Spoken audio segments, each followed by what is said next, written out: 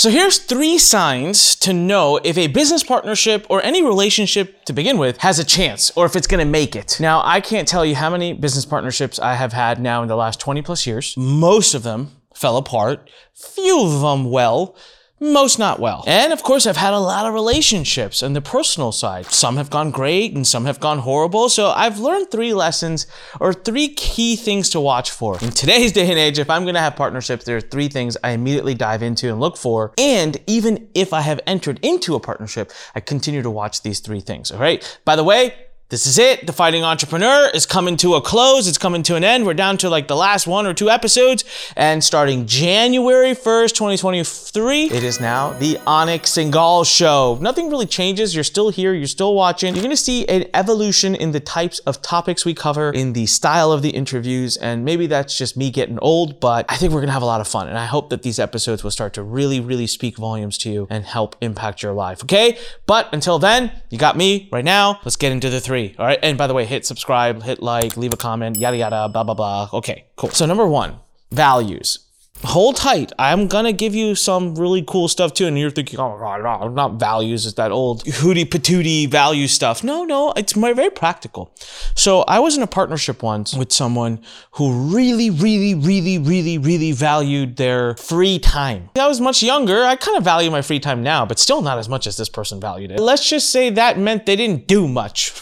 And I value ambition. Everything I do, I like to chase. I like to build. I don't really hustle like I used to. I do it smarter now. At my place in my life now, right? Money isn't something I'm desperately like building for. So it's like, oh, good income, blah, blah, blah. No, if I'm going to do something, I want to do it because it's going to create mass impact. It's going to do something big.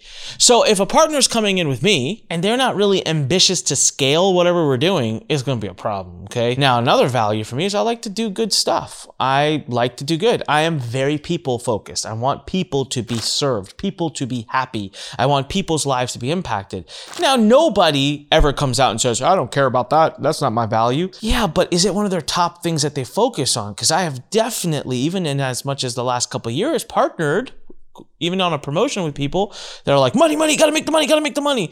And they're like, yeah, but I want to do good by people. And they're like, yeah, that too. For me, nonprofit give back is a big part of it. I've had partners that don't care about that at all. And it doesn't like end the partnership, but you just don't like that person as much. So values from how you approach business, what's important to you, what are the things that you care about in life. I'll give you an example now. I'm a dad and I value my time very differently. Weekends, evenings, I don't really do them. Lots of travel, not really into it. So if I was about to partner with someone, you know, that's the first thing I like to tell them. Hey, man, I'm working on multiple things and really I'm in a season of being a dad right now. And so I don't do weekends and so I value my family time right now. And I just have to make sure that they're okay with that. So that if they want me to burn a lot of midnight oil on the weekends, I will not be doing it. Values are highly important. I see this all the time. I'll see 2 partners that value very different things all the time. And I can look at that and just be like, whether it be tomorrow, next month, next year, 5 years from now, that partnership will not end well. That's always the case, okay? Number 2, the constant rebuttal, the constant or. Super annoying. I learned some concept long back, and I don't remember who taught me this. This is when I was much younger, and they said, pick your battles. Probably 3 of the best words I've ever heard when it comes to managing relationships, whether it be with your kids, your wife, your husband, your parents, your siblings. Pick your battles, right? So my wife and I were recently talking about this. We were having just completely off topic. We were having a really good conversation about this. About a year or 2 years into our marriage, there was no picking of battles. There was we go to battle. Right? And then you're in the marriage, and I think in time, you just start to be like, you give in, but then you find out like, whoa, this isn't so bad. There are certain things that are very important to my wife, and I'm just like, all right. Certain things maybe I do or don't do. And it's just like, I'm not gonna pick this battle because it's not a big deal for me, but it's a big deal for her. And then reverse, there are certain things where I'm like, hey, it's a big deal for me. Like, and she's like, all right. It's not even really compromise as much as it is just like love and respect for the other person. So in a partnership, okay, there are times your partner has an idea, something they want to do, something they want to try, someone they want to hire. And if every single time they hear a rebuttal, every single time they hear a or, it is bloody annoying. And it is the really clear-cut sign of that relationship going to crap. Some people are innately debaters by nature. I've dealt with those too, and they are mentally exhausting. But what's ironic is they think they're helping because that's what they like. They like to come into a meeting and debate everything. Good morning. Is it really? I don't think it's a good morning. Nice weather outside. Nah, I don't really like this weather. 2 + 2 is 4. Well, what if it was 3.5? It's like, oh my God, just get on. You know? But they're like, yeah, cool, let's debate it out. Like, this is awesome. And the other side's like, I'll kill you. Like, I hate you, right? So I find myself many times in partnerships in a good way picking my battles. So sometimes a partner will come to me and I can tell from the look in their eyes. And you know what? This isn't just with partners. This is sometimes with my employees. This is sometimes with my friends. This is times with my parents. This is at times with my wife. My daughter's only 8 months, but I'm sure I'll have many times with her on this. It's just like they come with an idea and you could just see it in their eyes and you just say, yes, okay, right? But I have been in partnerships where every idea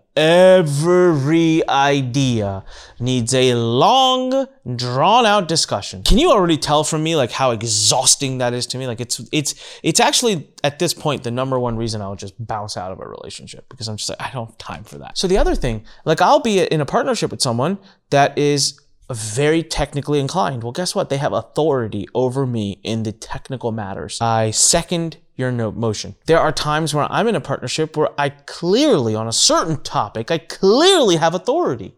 I know more. But when the other person refuses to allow that, it's frustrating. So if you are in a relationship or in a business relationship where there's constant rebuttals, it's going for the negative, I promise you. And last but by no means least, a feeling of inequity. This has led to the worst and most business partnership breakups I've probably had.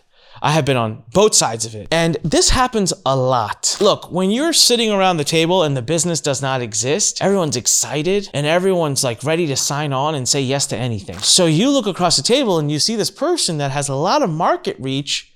In many cases, many times that's been me. And you're like, man, I really wish Anik would just promote this, push this. Gosh, this business would take off. And they'll come to me and say, Anik. And I'll say, all right, I want X% equity.